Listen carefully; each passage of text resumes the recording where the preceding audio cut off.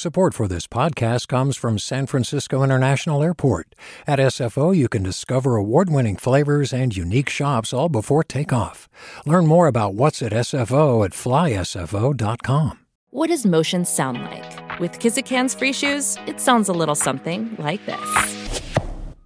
Experience the magic of motion. Get a free pair of socks with your first order at kizik.com/socks. From KQED.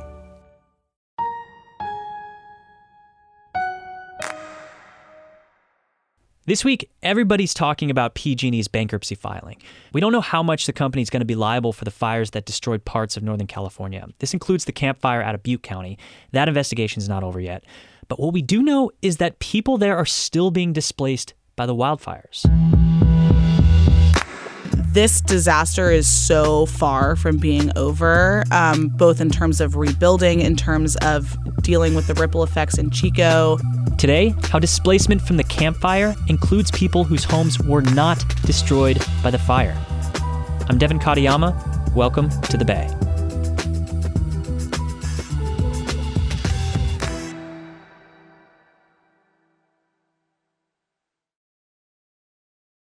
I mean, it was bad before the fire started. They had a vacancy rate of about 1.5 to 2%, which in practical terms is essentially it's zero. Sonja Hutson's been covering the Camp Fire in Butte County for KQED since the fires ignited on November 8th. Most of the time I'll be up there for like 3 or 4 days. All the hotels are basically at capacity, and it's really hard to get a hotel room because they're full of people who are displaced from the fire. The Camp Fire destroyed nearly 14,000 homes and burned more than 153,000 acres. The death toll from the Camp Fire reached 86, and many of the thousands of people who lost homes in the fire ended up in Chico, about 15 miles away. Sonja says it was already hard finding a place to live in Chico before the fires. Do you have any idea how many apartments or rentals are available in Butte County? The answer is essentially none. Quite frankly, our message ever since the beginning is there is no housing in Butte County. I talked to Ed Mayer, who's the executive director of the Butte County Housing Authority, which deals with the rental market. We believe that every single unit that is available has been occupied, so we're now involved in a game of musical chairs. You're not going to find a house unless someone leaves their chair, and when someone does leave their chair, there will be many households who are vying for that one seat. So that's the game we're playing. People's housing situations really run the gamut. There's still over 100 people living in a Red Cross shelter in Chico. Many people who are staying here are renters who didn't have any insurance, and some homeowners didn't have enough insurance. So the people who are remaining there, a lot of them were formerly homeless before the fire, but there's a lot of people living in trailers.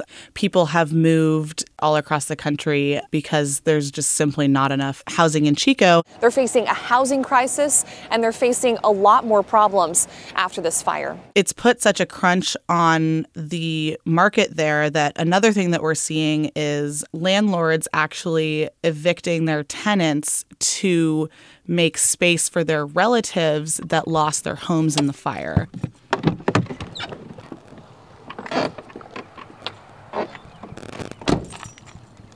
This woman named April Whitley, who I met the last time I was up in Chico.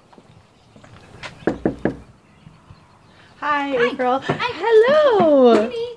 She has lived in this home for about 3 years. The landlord was actually a family friend of hers. There's been a lot of emotions. It's been really tough. And my initial reaction was, oh my gosh, I have nowhere to go. April is a mother of 2. She lives in this nice single-family home in Chico. You're such an excited little puppy, huh? She has a lot of pets. Actually, when I went in to meet her at her home, her 4-month-old puppy just jumped up on me. 4-month-old puppy? Go see Layden. April got this call from her landlord. I got a phone call from my landlord at the end of November. Saying that, you need to move out in 3 months. She was going to have to terminate our rental agreement. So the landlord's having to make this decision of... Yeah, it's her daughter that April says, her landlord told her is going to need to move in. Her daughter lost her home in Paradise. And she has her own son. He's 2 or 3. And then we got the letter in the mail in the beginning of December. And what did the letter say? It did not say due to the campfire that my rental agreement is being terminated. It just said, according to civil codes, X, Y, and Z, this is a 60-day notice for you guys to have to leave the premises. She and her husband tried to find a house to buy. The first thing we did was, okay, let's see if we can afford to buy in the market as it is right now. They went to the bank, got pre-qualified for a loan, but found they really were not able to compete in this market, which has heated up quite a bit. We don't have the cash that folks from Paradise have with their insurance money, so we can't compete in the bidding wars that are happening right now. I'd imagine, too, part of buying a house is making the case to the current homeowner that you are the right person to take over their home. So I imagine there's a lot of people who were displaced because their home was destroyed in the fire, who are writing letters and just basically getting their story to the homeowner. There are a lot of people writing these letters that say, hey, I lost my home in the fire, and just trying to make a very sympathetic case for why they should sell the house to them. People are really hoping that homeowners prioritize selling to campfire victims. The ripple effect of this fire is so big, not everyone's going to get help and not everyone's going to get what they want. And so you have this problem of who do you prioritize?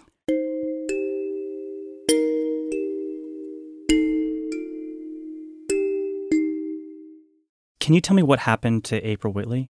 Their plan is to move to her brother's house in Capay, which is about an hour and a half away. He said, if you can't find anywhere, they have a 3-bedroom house. They don't have kids of their own. The plan is for her 2 children to live in the spare bedrooms of her brother's house, and then April and her husband will live in a trailer on the property. We're going to park the trailer at my brother's house.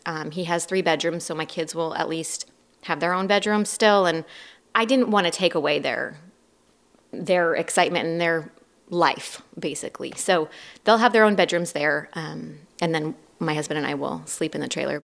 The type of owner eviction April's going through is legal, although we don't know how often this is happening, especially after the campfire. Chico city staff and the Butte County Housing Authority say they don't track owner move-in evictions. When I talked to the Chico mayor, his name's Randall Stone, about this, what he wants to do moving forward is incentivize development so there are more units available to kind of alleviate this housing crunch that's going on. Our fee schedule system for the last few years has been beneficial towards developers that are building McMansions, 5-bedroom, 5-baths. The same cost for fees from the city builds you a 5-bedroom, 5-bath as it does a 1-bedroom, 1-bath. That's the first thing that we did was begin to shift that back, encourage accessory dwelling units to be developed, which is going to increase the density in the city. This disaster is so far from being over, both in terms of rebuilding, in terms of dealing with the ripple effects in Chico, and the development that the mayor and other members of the city council want to incentivize. That's going to take years to happen. And so you're going to continue to have this crisis for a long, long time. That's Sonja Hutson, reporter for KQED. Chico's last remaining wildfire shelter will be open at least through mid-March. The county extended the lease to the Red Cross at the Silver Dollar Fairgrounds after it was supposed to expire this week. Meanwhile, the Disaster Recovery Center will remain open. The Bay is produced this week by Erica Aguilar, Ashley Ann Krigbaum, and me. Our theme music is by Dowd Anthony. The KQED team includes Vinnie Tong, Julie Kane, Ethan Lindsay, and Holly Kernan. And also just a little bit of news. I'm going to be going on vacation for the next couple of weeks. Erica's going to be hosting and kicking some ass while I'm gone. We'll also have amazing producers from KQED stepping in to help out. So I will see you when I get back. I'm Devin Katayama. That's it for the Bay. Do you love learning about the San Francisco Bay Area? Its history, its people, its unique blend of cultures? Then you should check out the Bay Curious book. I'm Katrina Schwartz, editor and producer on the Bay Curious podcast, and I'm here to let you know that for the month of May, we've worked out a sweet deal for KQED podcast listeners. Right now, you can get the Bay Curious ebook for $1.99. That's right, $1.99. Just search for Bay Curious wherever you get your ebooks, or find a link in our show notes. This offer does expire at the end of the month, though, so you'll want to act on it fast. Happy reading!